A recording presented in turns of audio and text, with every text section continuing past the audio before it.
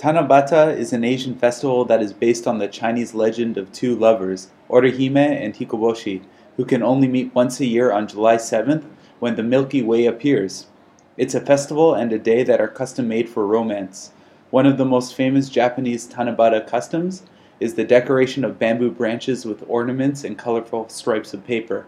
Have you ever written a wish on one of them?